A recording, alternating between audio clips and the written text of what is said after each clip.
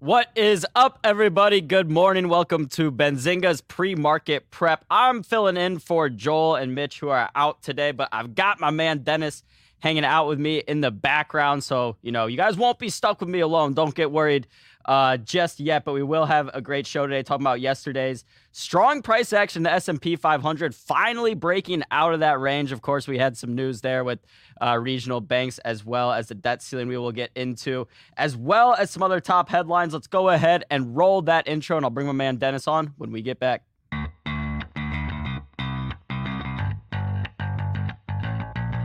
Coming to you live from downtown Detroit, this is Benzinga's Pre-Market Prep with your hosts, Joel Elconin. This is a volatile puppy here, isn't it? And Dennis Dick. I'm bidding a penny. I'd buy that stock for a penny. With everything you need to start your trading day.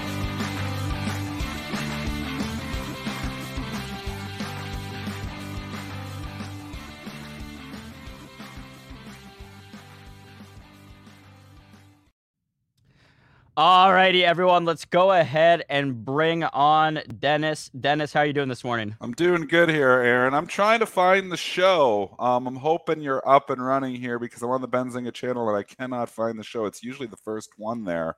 So I just want to make sure that we're up and running and we are running smooth here.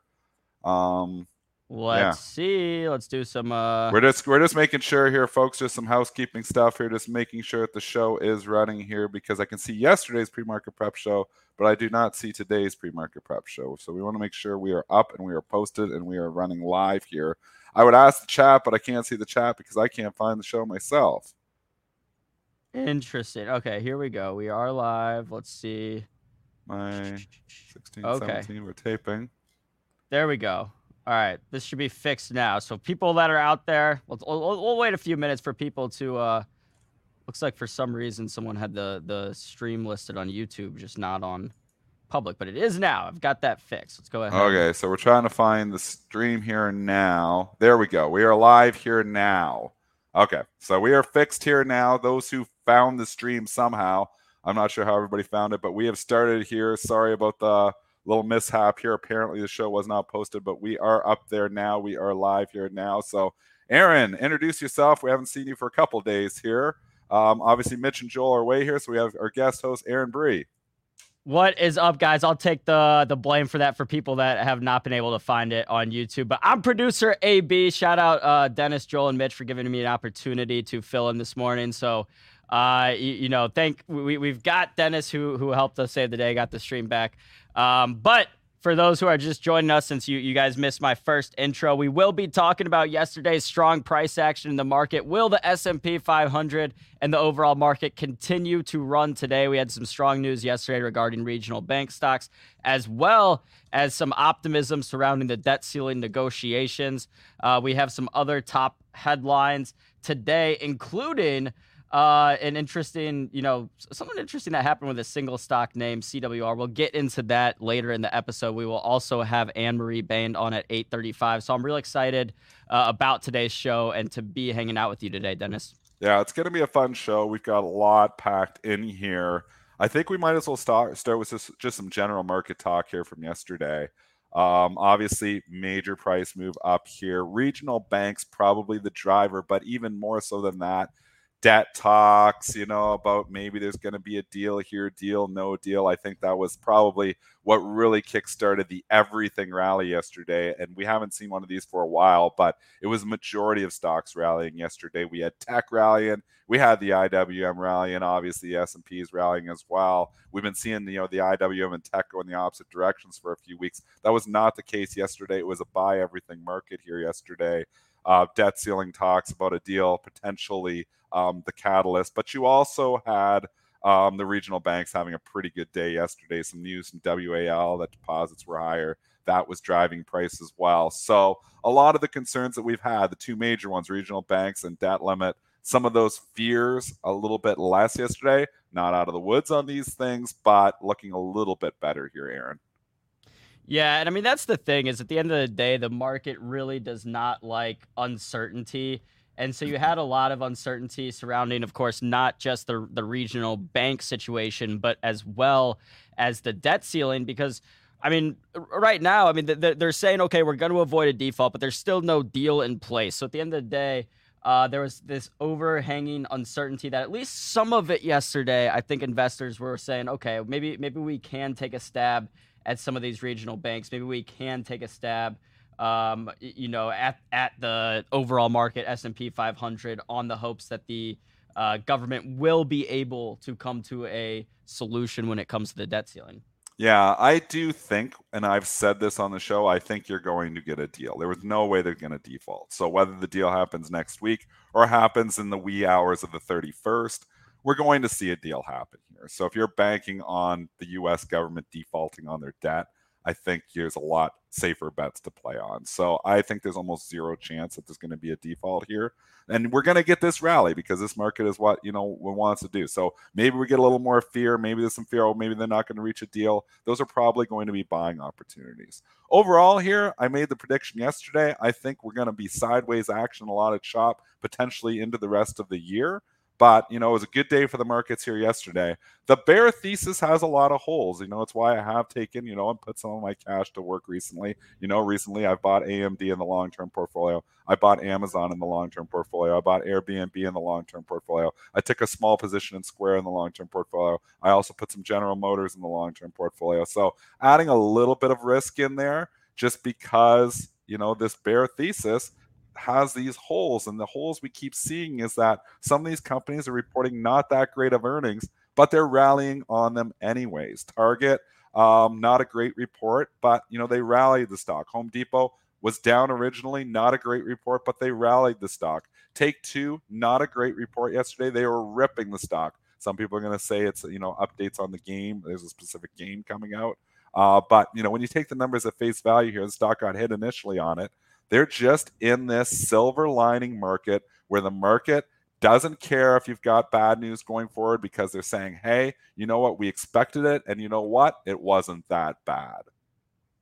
Yeah, and that's one of the, I think, when the market is kind of moving sideways or even in kind of a bear market or anything, that's like a sign to really look for, is when you have companies that start moving higher after not so great earnings. And the opposite is true too, right? Like, if you guys recall, so we're looking at Apple's chart right here. If I go to a weekly chart, if we go back to November 2021, basically when the markets were at all-time highs, or December, all the major tech companies reported great earnings, like record earnings, and the stocks traded off. And that was kind of a sign to me at the time, okay, we might be getting a little toppy here. The market might be running out of steam. And the opposite's true when companies like Home Depot was its biggest revenue miss in 20 years. Yet by looking at the chart, you wouldn't even really be able to see that. So that could be a sign, just like it was a sign at the top that, okay, this is a time where people are willing to take on some speculative risk. People are willing to buy some stocks, regardless of the fact that there might be a little bit of bad news out there. And we've been saying this for a while. People, are under the impression that the market has left without me and I have to chase.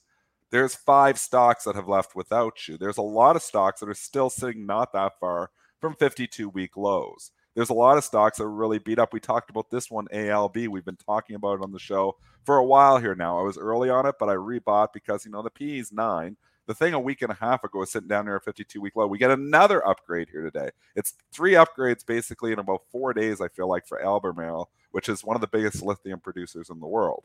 So, it's up another $4 here too. But there is stocks that haven't went yet. And that's the whole thing. You don't have to chase. You just have to, if you think we're not going to recession, there's a lot of other opportunities. The IWM has gone nowhere. You're still sitting in the same spot you were in March. You're sitting at the lows. The reason it's gone nowhere is the regional banks have continued to go down, and it's holding that back. But if you're of the belief that the KRE has bottomed, and maybe it did back on May the 5th, or May 4th, May the 4th, when it made that low at 34.52. If you are of that belief, and I'm not sure I'm in that camp yet, but I'm still, positioning where maybe we have a low here, and there are still a lot of stocks sitting very near the lows. Lots of opportunity here. So I don't think you have to necessarily chase the Apples and the Amazons, and they've been good. Don't kid yourself. If the AI story continues, those stocks probably continue to go up. But there could be a catch-up trade for some of these other laggards. Yesterday was a catch-up day. It had a lot of strength, in a lot of the regional banks. You had a lot of strength in a lot of the banks altogether. You had a lot of strength in some of the energy stocks. The energy stocks have been killed here, Aaron. They've been beat up with the regional banks here. I mean, there's opportunities. If you think we're not going into recession, some of these energy stocks, with trading with, multiples that are significantly lower, and we're assuming those multiples are going to go higher because we're assuming the E is going to go down in the second half if we go into recession. But if we don't go into recession, man, some of those energy stocks are cheap. Yeah, we saw energy have a strong day yesterday. And so, Dennis, to your point of the fact that, I saw people in the chat talking about NVIDIA, which is up again this morning, pre-market up to 305. Yeah. I mean, this thing has just been on an absolute freaking. I've been trying to add this to my Roth IRA, and I've been waiting for like some sort of a pullback that just has not happened. So I might just have to go but I know what's going to happen as soon as I do buy a stock and add it in my Roth IRA. It's going to be like, oh yeah, that was the top, idiot. But so to your point of the fact that there's really been a few stocks that have come off their bottoms and are trading up and bringing the S&P 500 further.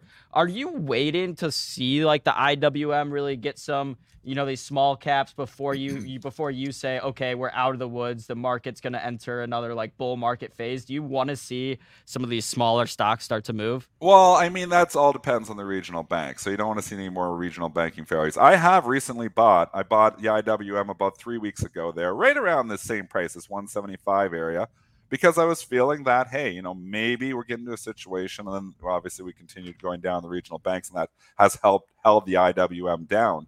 But I've taken some exposures, increased my exposure to some of the small caps, because unlike the mega caps, the IWM is fairly, the PE is a little bit lower. Again, a lot of these companies don't make money. A lot of these companies are very dependent on capital. If regional banks continue to fail, the IWM will go lower. There's no doubt. But if we don't get any more regional bank failures here, the IWM is not expensive. So, I mean, there is an opportunity here too. So I think it all depends on your exposure. Do I want to be 100% in on this market? I don't think it's 100% in market. I don't feel like this is the next big raging bull, but I do think there's opportunities here. And I don't think the money's on the bear side either. Like people say, oh, I'm a perennial bear. I've never been on the full bear camp because I haven't been short this market. I've been in cash because I've been concerned that there's unknowns and I've been protecting my capital. But, during like the COVID crisis, I'm short stocks. I was long puts, short stocks, because it was a different market. So I wouldn't put myself in the bear camp. I've been in the sideways camp here for quite some time. Yeah, I mean, I think it's important to remember, too, that right now, I mean, you can go out and get, risk-free bonds for 5%. That's where I don't think it's a bad play. Aaron, it's a fantastic point. Somebody was tweeting at me last night. My friend Alex on Twitter was saying, you're sitting in 5%, but you're watching the market go up 20%. Well, you're not watching the market go up 20%. You watch the Qs go up 20%. So part of it did. And yes, it would be fantastic to never be in cash and always be in the best stocks all the time. But overall, this U.S. stock market, we're not talking Japan, we're not talking Europe. We are in the U.S. I'm in Canada, U.S., North American markets. I trade the U.S. markets. It's what I understand. It's what we do the show on. Yes, we talk Japan. We'll talk other markets every once in a while, but we're a U.S. show. So we're talking U.S. stocks. U.S. stocks have gone sideways for 18 months. The S&P, the IWM has been down. QQQ is basically, slightly up from where it was. Well, 18 months ago was actually higher. So, but the SPY, we did this exercise over the course of the last couple of weeks here. The SPY is in the same spot it was in April of 2022, in the same spot it was in February of 2022, in the same spot it was in July of 2022, in August of 2022, November of 2022, in January of this year. We're all in the same spot. We've been going sideways. You haven't missed out on anything. So don't believe what the pundits are saying that you've missed out on the biggest bull market of all time. That is not the truth. It has definitely been a bull market in Apple, Microsoft, and yes, it's disappointing to miss on some of those moves. But there are a lot more moves, and there's always another train leaving the station you never have to chase. Yeah, that's one of the big things. I mean, I think for a lot of investors, like you look at like Nvidia's move over the past few months and you're like, "Oh my God, how could I miss this?" And you're so frustrated about missing it. Maybe you get in late then and then you end up getting burned by that. But like Dennis said, there's always going to be another one. There's always going to be, another Nvidia that goes from 150 to 300, whatever, 100% gain in a few months. That's just how the market works, right? There's going to be Yep. One thing I have learned, and Aaron, to that point, is when you get that psychological game and saying, "Oh my gosh, I've missed the biggest bull market of all time," it affects all your trading. Don't worry about the past. Don't worry. Oh, even if you've missed the biggest bull market of all time, it doesn't mean it just stops here and I've missed and it's all over for me. That doesn't mean anything. The past means nothing.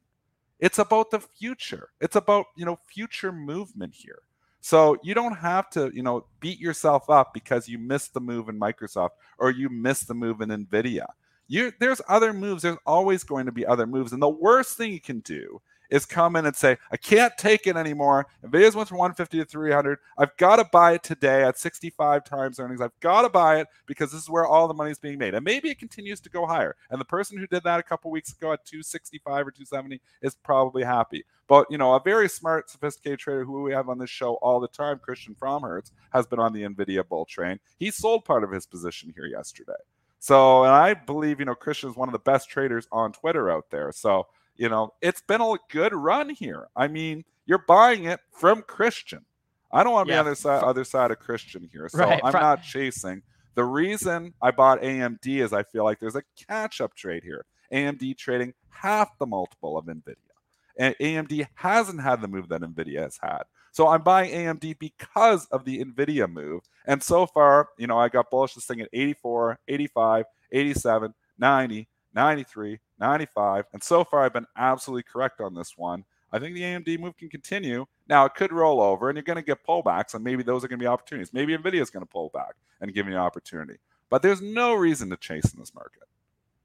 Yeah, I mean, so that's a great point in looking at who are you buying the stock from? Because if it's a trader like Christian Fromhertz, in these stocks that have these runs, traders like Fromhertz who had the foresight to buy Nvidia months ago, start ringing the register at some point. Start taking profits at some point. So especially if you're managing a lot of money, other people's money, and you're up 20% on a holding in a month or so, like that's a good return for a year. 20%, great return for a year. So these institutional investors might start taking profits even earlier than we might as retail investors. Just real quick, Dennis, I saw some people in the chat talking about Amazon. Someone was saying AWS is going to continue to lose market share, all this stuff. So real quick on Amazon. So I was just reading an article yesterday about how this new rise in AI creates a lot of demand in cloud computing. And so the person in the chat, let me pull this, Will S. is saying, Amazon bleeding money, clients are down. AWS will only continue to lose share. So I understand that, Google and Microsoft with Azure is cutting into AWS's moat. But here's the thing is that if this AI thing ends up being as big as people think it is, and it ends up really increasing this demand for cloud computing, it's not really going to matter to me, and I think a lot of investors, if AWS is losing a little bit of its market share, if it keeps growing. So if AWS grows a lot with this increased demand through AI, even if Azure takes a little bit of its market share, that doesn't mean it's one of those like a rising tide lifts all boats, that if cloud computing just continues to take off with AI, Amazon's going to benefit from that. It's not like it's going to be just Microsoft and Google and not Amazon. So I hear you there. And certainly Amazon does have a high. I mean, the forward PE is in the 60s, but there are other stocks with high PE too. I mean, Nvidia, Dennis mentioned, as well as stocks like Tesla. The biggest difference here, Aaron, between Amazon 60 PE, and I'm long Amazon, and Nvidia 60 PE, is Amazon could bring that PE up a lot if they wanted to. They have always invested more for growth. Amazon is the biggest retailer in the world. So, I mean, of online, it's just enormous. So Amazon could make more money if they wanted to. If they started focusing less on growing the top line and more on the bottom line, it would make more money. So it's a little bit tricky to just look at the PE of Amazon and say it's trading 60 times, and it's insane. You could have said that on the stock 5 years ago when it was trading, 100 times earnings. And, we had people like Michael Pachter on the show saying, no, this couldn't make more money. This E is not really as much as it could be. So if they just decide we're going to stop focusing on research, we're going to start just focusing on the bottom line, the company would make more money. So you do have to consider that the Amazon E could be a hell of a lot higher if they focus their energy there. So when I see a PE of Amazon, people saying it's insane at Amazon 60, it's not insane. It's not as insane as you think. The thing trades like 4 times sales. So it's not crazy. Why, Dennis, when we had, the Fed start raising interest rates, you had a lot of companies like Meta, for example, that kind of made this shift from say, okay, instead of growth, we're going to start focusing on profitability. That's what the market cares about more now with an increase in interest rates. Why hasn't Amazon gone that route of Meta? Well, I think they're doing it a little bit with some of their cuts. I think it's slowly getting that way. But again, Amazon is, their model has worked for a long time for them. And, who are we to say that, you got to stop with your growth story here and just start focusing on the E. I mean, I believe, Amazon's been one of the best stocks in the last 20 years, if not the best stock of the mega caps in the last 20 years. I think you've just got to trust them more. And their model, does work. I mean, yes, this is a market that has been focused on the bottom line, but this market also wants to see, the top line to continue to grow on Amazon too. And it has slowed. I mean, growth has slowed for all of these companies. And yes, the multiple expansion, all of these companies, that's really the reason that the stock prices have went up, is more multiple expansion than anything. But at the same time, there is going to be more growth drivers, and Amazon will be a player in AI as well. All of these mega caps, the reason they're running too, is the AI story. The AI story is real. Blockchain, not real. It's not like the game changer that everything is going to change. We can think about, crypto. Yes, it's fun, but, is it the game changer of everything? I don't think so. The internet was a game changer. AI is equivalent to the internet. That's what it is here, Aaron. It's that big. It's going to be in everything. And as that story continues to get hotter and hotter, the companies who have these AI headlines or have these leadership in those roles are going to continue to be your winners here. But AI will be anything. Tesla is an AI company. Tesla, the automation, that's what they're moving towards, is maybe one of the AI companies. So do you want to own Tesla in your long-term portfolio? Probably.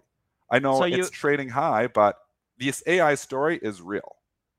So you have Alibaba is reported this morning, in the conference call is going on, and Baba mentioned something about AI, and the stock moved higher right after that, and is talking about it, which to me, honestly, this is me saying this is the market to me not really being that efficient or that smart, or maybe the market's just kind of dumb, because if that's not priced in that Baba's going to come out and say something about AI, right? That's what we should expect from every major company. I think that's your point, Dennis, right now, is whether you're talking about Amazon, whether you're talking about Tesla, Apple, Google, Microsoft, obviously, you name it, all of these companies are going to be invested in AI, which is, by the way, when that move happened in Google I want to say that was back in early February, when Google first released Bard, and people were like, oh my God, this isn't as good as ChatGPT. And Google stock literally lost $100 billion in market cap over the span of 2 days. And I was like, this is so silly. This is such a gross overreaction, because obviously Google's going to be, a player. Like, here, I'll go back to the chart where this happens. No, we know. We talked about this, and we were saying it at that time that this overreaction here was going to be regretted. I mean, it was absurd. So here, right where my cursor is, got down to $94, and then we're up at 121 in the span. We were at at 110 when that headline hit. We were up at 110 when that headline hit. And it gave the wrong answer, and they just punished it and saying Google has no idea what they're doing. Well, ChatGPT gives the wrong answer on stuff too. You remember I asked ChatGPT the question of, who is Dennis Dick, and just to see what the answer was. And they told me I founded Bright Trading. Congrats. That's Bob Bright and Eddie Franco founded Bright Congrats. Trading. That wasn't Dennis Dick. Dennis Dick. It doesn't matter, Dennis. Trading. It doesn't matter. It doesn't matter who actually founded it. It matters what the history books say, right? Like, the history books will say that Elon Musk founded Tesla. So ChatGPT is just trying to do you a favor. They're just trying to get you some extra credit there. It's just gave me extra credit. Yeah. I'm like, thank you, ChatGPT, but absolutely incorrect. Well, so and all especially, of these things give incorrect answers. This technology is far from perfect. But to your point, to say that, Google is not going to be a player in AI, they have no idea what they're doing, was ignorant. And the people who sold it down there obviously are being punished for that now because the stock is significantly higher. Google will be a major player in AI. And considering just the nature of AI, like the whole kind of thing with AI is that it's dumb, gets smarter, learns from itself, gets smarter. So to get all this upset that the thing got some questions wrong on day one, on the first pitch of the first inning, it's all right, come on, let's have a little bit of longer sight here. But just to bring this back, because we started this conversation by talking about Amazon, Dennis, I actually think that's kind of look, as an investor, looking at companies, I would consider that to be a strength of Amazon, that they're in a position financially to say, okay, even though the market is now, rewarding companies that are focused on profitability, that we don't have to make that full transition here. We can still be growth minded. That shows me strength as a company. Meta was obviously not in a great spot and kind of had to scramble to get to this point of profitability and has been rewarded by doing so. But the fact that Amazon might be in a better position to say we're still going to focus on our growth and not just go straight to profitability, to me, that's a strength. I think so too. I'm long Amazon. I wish I was still long Google. I actually sold Google ahead of the earnings report a while ago there, and I wish I wouldn't have done that. I was back at 108, and the stock's significantly higher here now. I think you're going to get opportunities on the mega cap techs here again. I do think you can get some opportunities to get these back, so I'm not that concerned if I miss. If we do miss, we go to this raging bull market. I've positioned myself in some other stocks as well, which I think will still benefit from that. And I do think AMD is going to be a major player here. I do believe we will eventually see AMD at all-time highs here again too. Yeah, I mean it's and that's the thing with Nvidia, and I'm talking about how I've been wanting to add this into my long-term portfolio, and same with AMD. Is it's where will there be a pullback at some point here soon? Probably. If I buy it today, will I be down at some point in the next couple months on my Nvidia? Probably. But in 10 years, will I be up on it? Also probably. Probably. So it just depends. You have to figure out okay, what are my goals here? Am I looking at this as a long-term investment? Am I looking for this as a day trade, a swing trade, et cetera? Because if I was looking just for a quick little trade, no, I'd probably wait for Nvidia. But in my long-term portfolio, maybe I got to stop waiting and just say, screw it. Things are going well. Clearly, things are going well for the company right now. I'm just going to buy it with everyone else. So let's move on. We've been talking a while. It's been a fantastic conversation here, Aaron. I think we do have to talk the Walmart earnings before we get Anne-Marie banned here. Walmart trading up here on their earnings report. Give us those numbers, Mr. Bree. Yes, sir. So Walmart, let me get them pulled up real quick. Walmart reported a $1.47 adjusted earnings per share versus $1.32 expected, so beat there. Revenue came in at $152 billion versus $148 billion expected. Walmart also raised its full year forecast as the fiscal first quarter sales rose nearly 8%, and its large grocery business helped offset weaker sales of clothing and electronics. So at least, here's the thing with Walmart, Dennis, and we mentioned this with Home Depot too. The numbers look good. The stock's not taking off by any means, but it's up about 1.5%.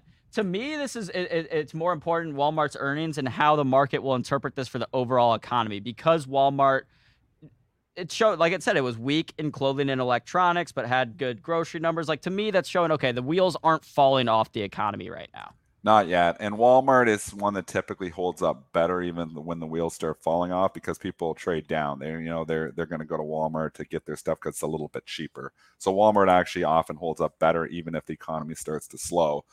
Interesting enough, they're raising their fiscal year 24 outlook, but next quarter they actually guided down. And people aren't going to focus on that because the media likes to just focus on, if the stock's up, they're going to just grab the good things. If the stock's down, they're just going to grab the bad things. That's out of the report. That's what the media works on. But if we look at the Q2 EPS, 163 to 168 versus 171, that's actually a guide down here for Q2. So it's a little bit of a mixed quarter here when you consider that. So they're thinking, by 2024, everything's going to be smooth sailing here again. But they're also thinking next quarter is going to be slow, which is what we've seen obviously some other companies as well. So we're at this, we're at this crossroads here where, you've got some companies that have reported okay quarters, some companies reported not so great quarters, but we're still at these crossroads where it seems like it's silver lining anyway. So that's why the bulls are in control here right now. I mean, buying the Home Depot dip, buying the Target dip, Walmart really didn't give you a dip here, and the Walmart report was fine. It's interesting that this market, the silver lining market, is still gravitating to just buying dips regardless, even if the companies miss. I mean, the AMD wasn't a great report either, and they grabbed that stock very quickly on that dip a couple weeks ago. Dennis, I mean, at a time like this right now where the status of the overall economy is kind of up in the air, right? So you ask one person, they say, okay, we're heading toward a recession. You ask another person, they say, no, the economy is great. We don't, I mean, like it's baffling to a lot of economists, but at a time like this, what's more important to you? The actual reports, like Walmart's numbers, worst sales up or down, or how the market is reacting to those earnings reports? The reaction is more important because that's telling you what's priced in, what's not priced in. So when you see, to your original point when you started the show, when you see stocks start to rally on bad news, that is not a bearish sign whatsoever. That is a full-on bullish sign. But we haven't seen that in every stock. Like, we're not seeing that across the board. We're seeing it selectively. So we still have to be somewhat cautious. I mean, there's going to be stocks that they just don't care about that miss and they hit them. Bootbard, B-O-O-T. Not a stock that everybody's focused on here. BOOT comes out with earnings after the bell, and it's a flat out miss, and it's a serious guide down. They see fiscal 24, 470 to 5 versus 580, 79 to 85 versus $1.17 in the next quarter here. So serious guide down, stocks down 11%, deservingly so. But then you have Take Two, and it wasn't a great quarter here either, and they're just rip roaring and rallying this stock here. So, I mean, we just covered pretty much all the earnings stocks right there in 1, 2, 3. But TTWO, if we want to go to this one here, Aaron, it's up $16 here this morning. There is some news on one of the games. That's maybe, what they're gravitating to and what they're saying is driving the price here. But the Take Two quarter was not fantastic here either by any means. They lost a significant amount of money. The guidance going forward was not great. But again, this silver lining market is just finding a reason to buy the stocks they want to buy. Yeah, you also had some good news in the video game space, I think, for some investors this week with the Activision Microsoft deal. Real quick, Dennis, we had the jobless numbers come out a couple minutes ago. So yes, U.S. initial jobless claims came in lower than expected for the week, 242,000 versus 251,000. Estimate the overall number, I think it was like 1.8, or I got it right here, 1.799 million. Forecast was 1.8 million. So slightly better jobs numbers than expected, I guess. Fewer jobless claims, which means the labor market is still strong. Let's see how the market is reacting to this. Let's go to the SPY. Go to a nice. We're leaking here a little bit. Again, this isn't a number that the market focuses on, so It's not going to be a major market mover here. But we're leaking a little bit here, leaking some of the gains. Walmart's been hanging out here all morning. There's not a lot of drivers here today. I mean, overall price action. You did have Walmart, which is always, Baba, which we can get to here in a second, or maybe when we bring on Anne-Marie, we can talk about Baba here too. They just mentioned, the word AI, and obviously the stock pops up on that, which is interesting here too.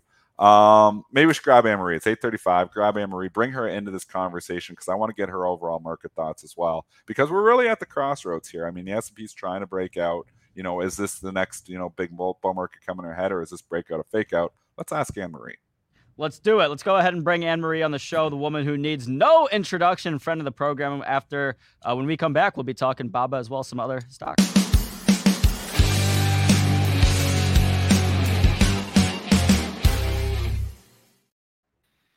Anne-Marie, how are you doing this morning? I'm well, guys. How are you? We're hyper. Good. They're telling me I'm too hyper today, that I've got to calm Never down. Too hyper, take dude. a chill pill. Just relax. Up is good.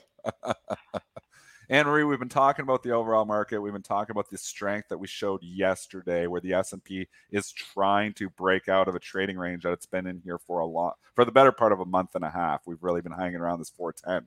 Nice action yesterday. Market trying to break out. My question to you is the $1 million question. Is this a breakout or a fake out?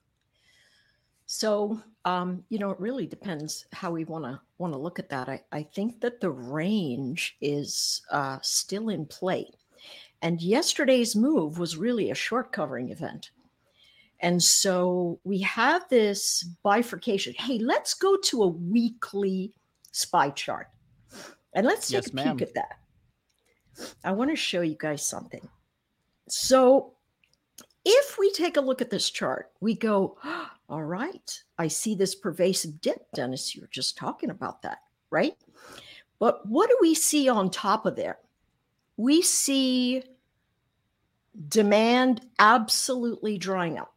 There is nobody sitting above us. So here's what we know. We know that when it breaks out, we're either going to have people chasing like mad or stops going, holy cow, I'm going to get clobbered. So either way, if it breaks free, something's going to give. But here's what I notice. Our moves up, look at the volume on the 4-5 weeks of upward pressure, the last 5 weeks of candlestick motion. Look at that volume. Totally moving out. So volume's coming out of the market. And we're looking at this place where it's really sideways. So then I go onto the covers. What is the dealer market like from the option space? How are they hedging? And there are a lot of people buying puts for expiration on Friday. So is that a space where they're saying, hey, I need to protect myself? Well, if we look at the VIX, that answer looks like no. What it looks like as, hey, I'm going to take a springboard. Maybe it'll savagely move down, but I know I've got the pervasive bid, so I'm going to cover as soon as I get a dip. And then I'm going to get all kinds of new price action to the north. And so because we listen to people like Druck, who says, hey, we're going to have a depression, we're going to have a whatever. Yesterday, we get news that the yuan has broken a peg. Everybody's like, oh, what about that? Last time that happened, everything rolled off a cliff. We are moving off of very quick headlines. And what I have noticed is the rotations from high to low have become very quick, very fast. And the trader that's winning this game is completely tactical. I know that you'd agree with that, Dennis, because I can see you talking about things moving in and out, right? I think it's been a trader's environment. I mean, yeah, I look at my long-term portfolio where I don't do as many trades, and it kind of just is sitting around not doing a hell of a lot. Languishing, right? Yeah, it is. And then the trading portfolio has always done fairly well because I'm moving in, I'm tactical, I'm moving in, moving out, finding the chop, playing the chop, selling the dips, or selling the dips, selling the rips, buying the dips. I mean, there's opportunities here it's been a pretty good trading environment. Yep. It's just a matter of a long-term investing environment, really, for U.S. investors. I know they've done fairly well in Japan over the course of the last year, although they haven't done very well over the last 30 years. But U.S. investors, we've kind of just been hanging around, on the S&P, really going nowhere. Yeah, for sure. And then speaking of Japan, their industrial production numbers were huge. Everybody's super surprised. I talked to Michael Naus, who would be an amazing guest for you guys in any way, but he was talking. Yeah. So he's got a relative strength thing that he showed. And really at the very top of the list, he had industrials and manufacturing showing the greatest relative strength underneath. So, I've got this feeling that the human spirit is indomitable. We'll find a way to make whatever happen. And whatever happens, whether it's the gloom and doom of macro, listen, if you've been trading macro, you've been losing your sleep because markets are moving up. You cannot trade macro numbers because those guys have got a 3, 5, 7, 10-year outlook. You can't position like that tactically, especially if you listen to, the news bites or whatever. So as we look at Baba, because I think Baba is at the top of the range. Now, I like to look at big levels and then go to small levels. So let's start with a week. I know, Aaron, I'm putting you No, this is good. We're starting with the weekly chart here. Right? So always big picture tells you where big money is going to move. And so what do we notice? Yes, there is a bid in BABA. We can see it. But look at those lower highs. Look at them. And look at the volume on those upticks and how quickly they fade. On top of that, all the news from inside China says they're not really opening in grand fashion. Now, whether that is or it isn't remains to be seen.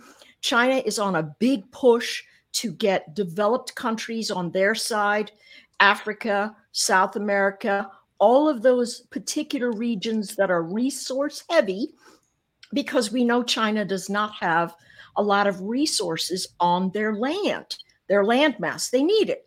So any of these things, particularly, I want to talk about this AI thing. Can we go back to that for a second? Yeah. Remember the dot-com bubble when everybody who got a dot-com, you were in diapers. But I remember it. When the dot-com bubble came around, if you had a .com after your name, everybody was throwing money at you. Yeah. Everybody was running like the wind. AI is going to make a difference. Yes. Now, I argue that AI has been around for 60 years. That's why I got a Roomba that does the vacuum. Ah, there you go. Right? And so AI has morphed into this, let me solve a verbal problem for you, or let me solve a mathematical problem for you. Now, to me, that's going to be a big win for small business. Small business isn't sitting as a publicly traded company. Small business is the mom and pop that says, holy cow, I can buy a whole marketing department from AI, and it can build me a bigger framework that I can promote heavier on the internet or wherever that I want to do it. So small to midline businesses who learn to adapt to this are going to get an immediate bump. But big business who's going to say, all right, how can I use AI? I think it's going to be really deflationary for jobs, which is one of the only things that I think is going to be deflationary in this environment, because I'm going to be able to take out a whole swath of clerks that go, okay, how do I read this spreadsheet? My AI is going to do it. You can see that in banking right now. They read spreadsheets all the time. They pull out, okay, that deposit doesn't look right. That needs to go to this human being, where it used to be people. So I think this AI business is a little bit like the .com business, where people are moving on the news, but at the end of the day, the proof's going to be in the pudding. How did you use AI to increase revenue or decrease cost? And that's going to be over the measure of time. So I honestly think this is a little mini bubble that's going to filter its way out. AI is going to be great for small to midline businesses. And again, that's for us as private investors that go, hey, how can I invest in my local community? Right? You can see. I was going to say, Emery, I think I agree with you on, there's obviously some concerns here. And one is, jobs going forward, if AI is going to eat some of our jobs, and that's obviously concerns. But I think you're right. I think if we think about, everybody thinks .com changed the world, and it really did. It did. But what happened was 97, 98, 99, 2000, chasing. And, we just got to, people didn't care about multiples or care about anything because it was .com and they were going to grow into these multiples. And then we know the .com bust, from 2001, 2002. And Amazon's did emerge from that, but there was also 99 pets.com for every one Amazon there was. Exactly. So we got to be careful with what we're chasing here. And so I think we should hide in the winners. That's why we're seeing so much money move to big cap. Yeah. Because they're saying, I remember this story, and it didn't end well for the little mom and pop. Now, there's going to be one or two little mom and pops. Like, remember when Amazon had its warehouse and all they had was old doors that they used as their desks? Huh. Right? And so we're going to find those companies, but you got to be really good at fleshing out jewels if you're going to buy things that are going to hold through the space, because we are going to have a shakeout. At the end of the day, it's going to be, how much money did you make last quarter? How does that look for forward guidance? And what are you doing to make sure that my investment is sitting in the right place? And with the Fed holding interest rates high, I think that's going to pull out where it is we are going to go to get money. I love the idea of more people with means to look in their local communities and go, okay, who's investing in something in my state, in my county, in my town that's going to end up doing a service for my people? Because listen, AI is going to change how a workspace goes, but until we become completely robotic, we're still going to have people doing the things that are really, really hard. We're not going to have a computer or an AI that's going to change a bedpan, or maybe they'll have somebody that maybe they can have something that'll do an IV. But, these are things that we're in a morphing space. This space is going to in 10 years, we're going to look back and go, holy cow, we were at the brink of something really big. I don't know if it's going to be big good. I don't know if it's going to be big bad, but it's going to be big. And so tactically, we're just going to move in and move out until, the proof's in the pudding. So, Anne-Marie, if you think that there are some AI stocks out there that are kind of forming a mini bubble right now, are there ones that you think that have been benefiting from this AI boom that you think will in the long run be like the winners, the Amazons of the .com? Like, who are those in your mind of the AI boom today? That question might be a little bit out of my wheelhouse. Okay. So I would say I don't know. And so in order to be, I don't want to blow smoke. I definitely don't know. But what I do know is the most capitalized ones are going to win because they're going to weather the storm. And that's really it. If they can weather the storm, listen, wait for the savage dip, have some dry powder. Wait for the savage dip, wait for the dip to flesh out, just like we can look at these bottoming formations, right? We buy the bottom and we sell where we see resistance. This is not a region or a point in time where I think buying and holding for the long haul, it might be 15 years before you start seeing these things run the way they're supposed to, right? We remember, well, Dennis, you remember when Red Hat was $700. Yes. Right? And so we're like, Red Hat. So we have no idea. It's who's going to be able to have the best management teams and hold down on cost, and then figure out how to turn these things into money-making opportunities. And that remains to be seen. I think you're spot on. And the reason it's not just you that doesn't have the answer for, these diamonds in the rough. It's the market altogether that doesn't have these answers. And they know we can logically guess NVIDIA, AMD, Microsoft, Meta, Amazon, Google are all going to be players in AI. But, that's why the money has been gravitating to those, because the market is just like taking the safe bet. Yes. Where there is going to be some small players that emerge that are going to go up 10 times or 20 times or 50 times.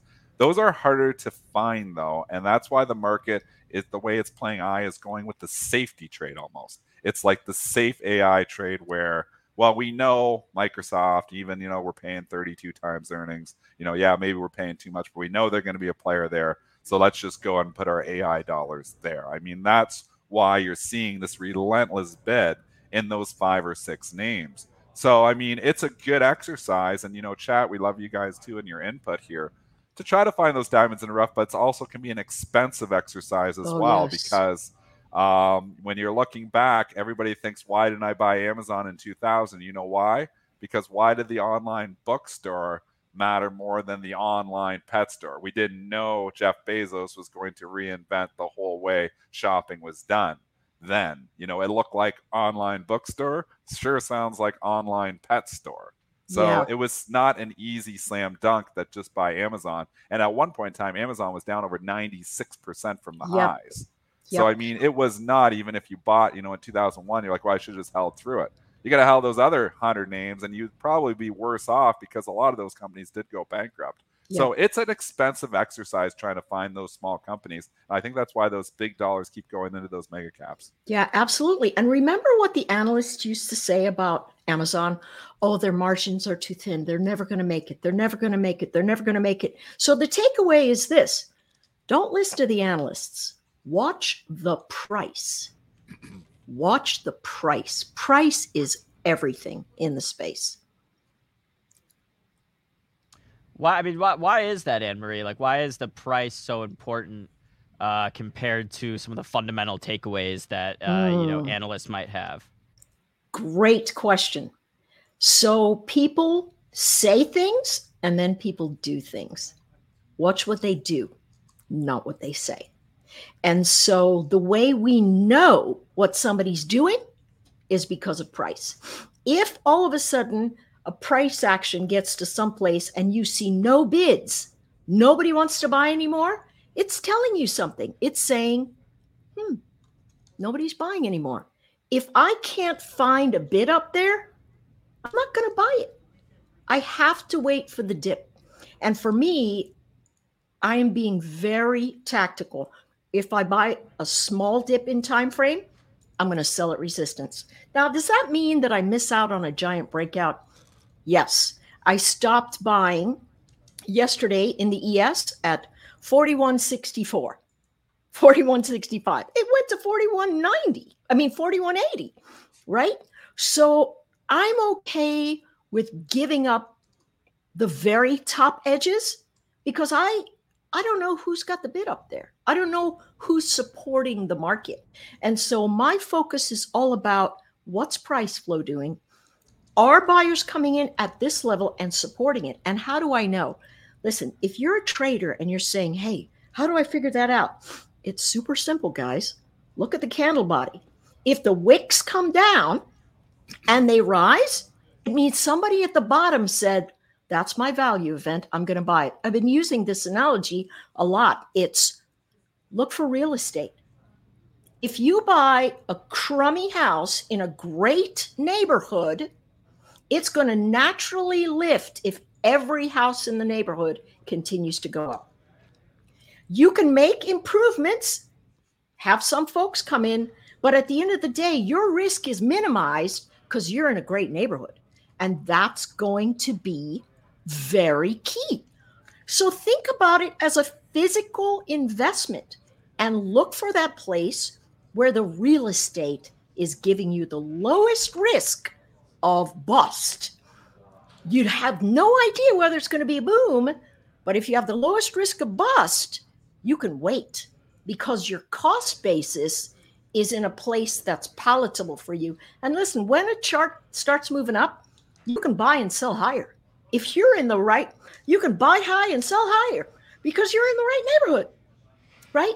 You sell the little house, you look for the next one up in the neighborhood and you go, okay, I'm going to take my investment from there and move it into here. Become physically entrenched with what price is telling you and realize that it is the most important indicator. And you can tell that over time. If volume dips as prices go up, there's going to be a problem. If volume rises as price go up, there still might be a problem, but you can take profit and wait for the higher low. And really the whole market has been doing that. That's why traders who are entrenched in these horrible macro scenarios are absolutely watching their portfolio balance fall off a cliff because they simply are moving against the trend of money flow. Yeah, that's a great explanation. It makes a lot of sense. Anne-Marie, well, it's always great to have you on. Thank you for joining us this morning. I'm going to go ahead and drop your Twitter in the chat at Anne-Marie Trade. So go ahead and give her a follow if you are not already, because you're missing out on some great content like she's shared with us today. Thanks, Anne-Marie. Thank you. Okay. Well, Dennis, we have about 5 minutes left. It looks like the market is leaking a little bit. What are you seeing? Yeah, the jobs number here has come in. We're leaking a little bit here. We're not going to be straight up. We're not going to be straight down. We're going to get pullbacks to buy. I mean, if you're in this rah bull camp here, you get a little pullback here, and some of those major names, they keep getting scooped up. Do eventually they have a significant pullback? Probably. So maybe you're going to get a better opportunity. But there's a lot of names what we've been saying where the trains have not really left the station yet, and they're giving you opportunities here near the bottom a lot. We've been talking about UAL for a long time here, saying that the airlines, if this economy continues to fire in the second half and not go into recession, UAL is trading like 7-8 times earnings, or maybe even less than that. It's been in consolidation station around this 45 for the better part of a month and a half. Broke out yesterday. That's a good sign. So now maybe get a pullback here, maybe get a little dip. Maybe that's one you want to jump into. I think there's room to 50 on UAL. Just letting you know there's other stocks out there. You don't have to trade those same 5 stocks all the time. There's a market of stocks here. Lots of stocks still haven't went. Lots of stocks just showing life for the first time yesterday. Does that mean they're going to roll over and die next week? Nobody has a crystal ball. It's possible, but we're starting to see at least some other stocks participating, and that's a good sign for the bulls. Yeah, I mean, like you said, like we talked about at the beginning of the show, I mean, really this whole market move, the strength in the S&P 500 has been from a few select names, kind of the top dogs of the market, moving the whole entire market. And a lot of bulls, I think, or a lot of people who may want to get bullish, want to see the IWM, want to see some of these smaller cap names start moving. Yes. To you, Dennis, I mean, like, what would be your sign outside of like some more, like, which industries would you want to see like smaller energy names running? Would you want to see some of like the Cathie Wood type smaller cap growth stocks type running? Like, what if ARK goes up 10% over the next couple of weeks? Is that a good sign to you for the market, or a bad sign? Because then speculation's coming back into the market. But the one thing that I've said for a long time, what'll get me, starting to move really heavily into this market, is we get stabilization in the regional banks and we start seeing the KRE start to go back up. That was a nice day for the KRE yesterday. It was a nice rebound. Seeing some confidence come in. WAL, seeing some confidence come in. There's a good reasonable chance here that maybe the worst is behind us. Not saying it's 100% chance. We never know anything for certainty, but there's a reasonable chance that maybe the worst is behind us on the KRE. And if the KRE can start to show some strength, start to show, like, hey, they're coming in here, because let's be honest, if these regional banks don't fail, some of these regional banks are going to be some of the best buys that we're going to see, in a long time. Now, again, we don't know if they're going to fail, which is why I don't know which one's going to fail, if PACW is going to survive, if WAL, we don't know anything for certain. But, if you're thinking that, hey, these companies are going to continue to be going concerns and they're going to continue to figure it out, maybe some of the deposits are down a bit, but some of these companies are off 80% from the highs. There could be some buying opportunities here eventually. So I want to see the regional banks, I want to see the KRE continue to show strength, moving higher, the buy the dip mentality to come in on some of these names, and then that'll give me confidence to go into some other names. Cathie has lagged. ARKK, which you were just talking about, has not done anything for the better part of 3 months. Had a really good January, gave 2/3 of it back, and has just been hanging out. So do I think that there's a potential for some of these speculative tech names to start going? Absolutely. Do I think ARK could be a buy as a trade right now? I think you have a nice level. You got a quadruple bottom here. We bring up the ARKK. 37.50, the low from 4 days ago. 37.47, 37.47, and 37.42. That's a quad bottom right there. I like it. I like it on a pullback. I would stop myself out under that level. So setting up a trade for you here right now, you risk yourself $1 and you get a look, maybe there's room that some of these, AI buzz could continue. And if we get a debt ceiling deal, all stocks could rally into that too. So the problem is I think there's going to be, more hiccups before we actually get that deal, which could pull the market in. But I do think that ARKK, not long-term, not talking long-term, I'm not in agreement with her strategies because she pays ridiculous valuations for companies. But short-term here, I think there's a trade in ARKK. Yeah, I mean, 100%. I've been watching ARKK, and I mean, going back to the regional banks front, I'm gonna refrain from making any sort of calls because right after the Silicon Valley Bank collapse, I was on with Tim Melvin and I was like, yeah, like that sounds good to me, and was buying First Republic and Western Alliance, like the day after. So I've gotten burned on those. I don't want to make any more calls saying everything's okay because I have no clue. What I do know, Dennis, and remind me tomorrow, I'll come with this information tomorrow. There's a number of regional banking stocks that have insider buys from like their CEOs and stuff like that. And to me, over the past couple months, and to me, that's like, all right, do I really think Stifel, ticker SF, like, do I think this guy is going out here buying shares if the company's about to like go under? No, I really don't. But again, I don't want to make any calls saying the regional banks thing's over because I've gotten burned on those. I was wrong on them once, not going to be wrong on them again. But I will come with those insider buys tomorrow. It is 9 a.m. Dennis, do you want to? I still have to run through these top movers of from Trade Zero, but yeah, let's do quickly. I can stick with you for a few minutes here. Let's do our Trade Zero top mover segment. All right, let's go ahead. I'm going to go ahead and roll this bumper, and we come back. We'll be looking at the top movers from Trade Zero. Shout out Trade Zero for this great data.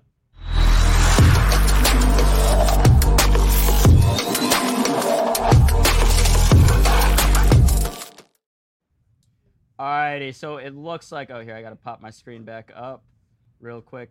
Bear with me. All right, so for top movers, net change up, we've got ticker ASML up, or here, should we do net percent up? What do you guys usually do? Yeah, you can do either. It's nice. You can just go and look. Sure, look at percentage up if you want. A lot of times you see some smaller stocks there, so sometimes we just go with net up too. Take Two is one that you gravitate to. We've already talked it. The quarter wasn't fantastic. They had a little bit of commentary on one of the games, which is maybe helping it too. But here's the play too. Like, think about AI. Is there an AI story in the gaming? I think absolutely. I think there's potential here. I mean, and Take Two as well. So I mean, you got to think about what technology companies. Obviously AI is eventually maybe going to be in everything, but there's definitely the potential. Where I could see gaming and metaverse and everything's tied in there with Take Two too. Fantastic company. On pullbacks here, Take Two is probably a buy. It's impressive that it's up this much on not a great quarter. So I'm just showing you that this FOMO has kind of come back into the market to a certain extent, especially in certain pockets. Let's go to the net because you got so many smaller stocks in there. Let's just go to the net change up. So we just see, which the biggest movers. Look at Netflix, Dennis. Netflix has been so strong. I know we've been talking about like big mega cap tech, and Netflix is one that isn't really in the AI conversation, at least not yet. But it's one that, like we're saying, will probably somehow benefit from AI, like every other major tech company will. But like, have you been watching the strength in Netflix's chart over the past few weeks, months, really? Yeah, it's impressive. I mean, Netflix, and I was along this thing for a long time. I bought my first purchase right around when Ackman bought it, which was not good. I actually tripled down back in, I think it was April 2022 when the PE got down to 15. I just thought it was just too low. And sometimes you just got to take valuation at face value and say, hey, Netflix is still growing here. PE 15, that's about as cheap as it's ever been. And that was the opportunity, and that was my second purchase around 180. I sold in the 300s, the low 300s here. The stock has continued to go higher because the only reason I sold was the valuation had almost doubled, and I had almost doubled from my original purchase. So it was more just, P27, I felt it got above a market multiple, and I was hoping to get it back in the 200s. It kissed in the 200s, hasn't got back. Netflix looks actually really good. I think one thing that people underestimate here is there is new subscribers coming in from the password sharing. We're not seeing that in the US yet because they haven't done the shared accounts here. They haven't got rid of it, but in Canada they have. So, if you're trying to, if you had one subscriber and 5 people were sharing it, you can't do it anymore unless you're in the same house. So, I mean, so there you go. So I do think you're going to see some benefit from that as well. And content, I mean, we've compared it to Disney Plus, we've compared it to Hulu, we compared it to some of these other. They have so much content. You turn on Netflix, you can always find something to watch. I turn on Disney Plus, it's the same crap. Not crap. I shouldn't use the word crap. It's good shows. Disney Plus is good stuff, but it's the same stuff. They don't have enough content. Netflix always has a lot of content, so there's always something to watch. That's why I think Netflix is still going to be the player in streaming for the foreseeable future. There's no challenger here. Yep, and let's go run through the net change down real quick. A lot of smaller cap stock, although you do have CVX, Chevron on here down pre-market after Energy had a good day yesterday. Baidu down as well.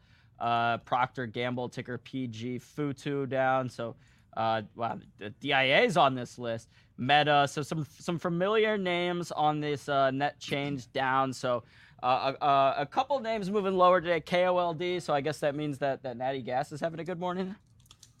Yeah, UNG's up a little bit here this morning. Nothing really, jumping out here. That's a crazy mover here today. Even when I'm looking, at my movers tool here too. We've got, the market is leaking overall here. We've got some stocks going down, but there's still a lot of stocks green here today too. So it's a mixed market here today. We are leaking. We had a really good day yesterday. I gotta think that the dip is going to be bought here today, unless we get some crazy debt ceiling headline, which headline risk is always there. I do think you've got, people who are like, oh, it was a really good day yesterday. I want to use this opportunity to get some stocks. So think about those tech stocks on pullbacks here today. I do think there's some opportunities here if we get a significant dip. We've just dipped about 13 handles here on the S&P. Get down another 10, 15 handles from here. I think you find buyers.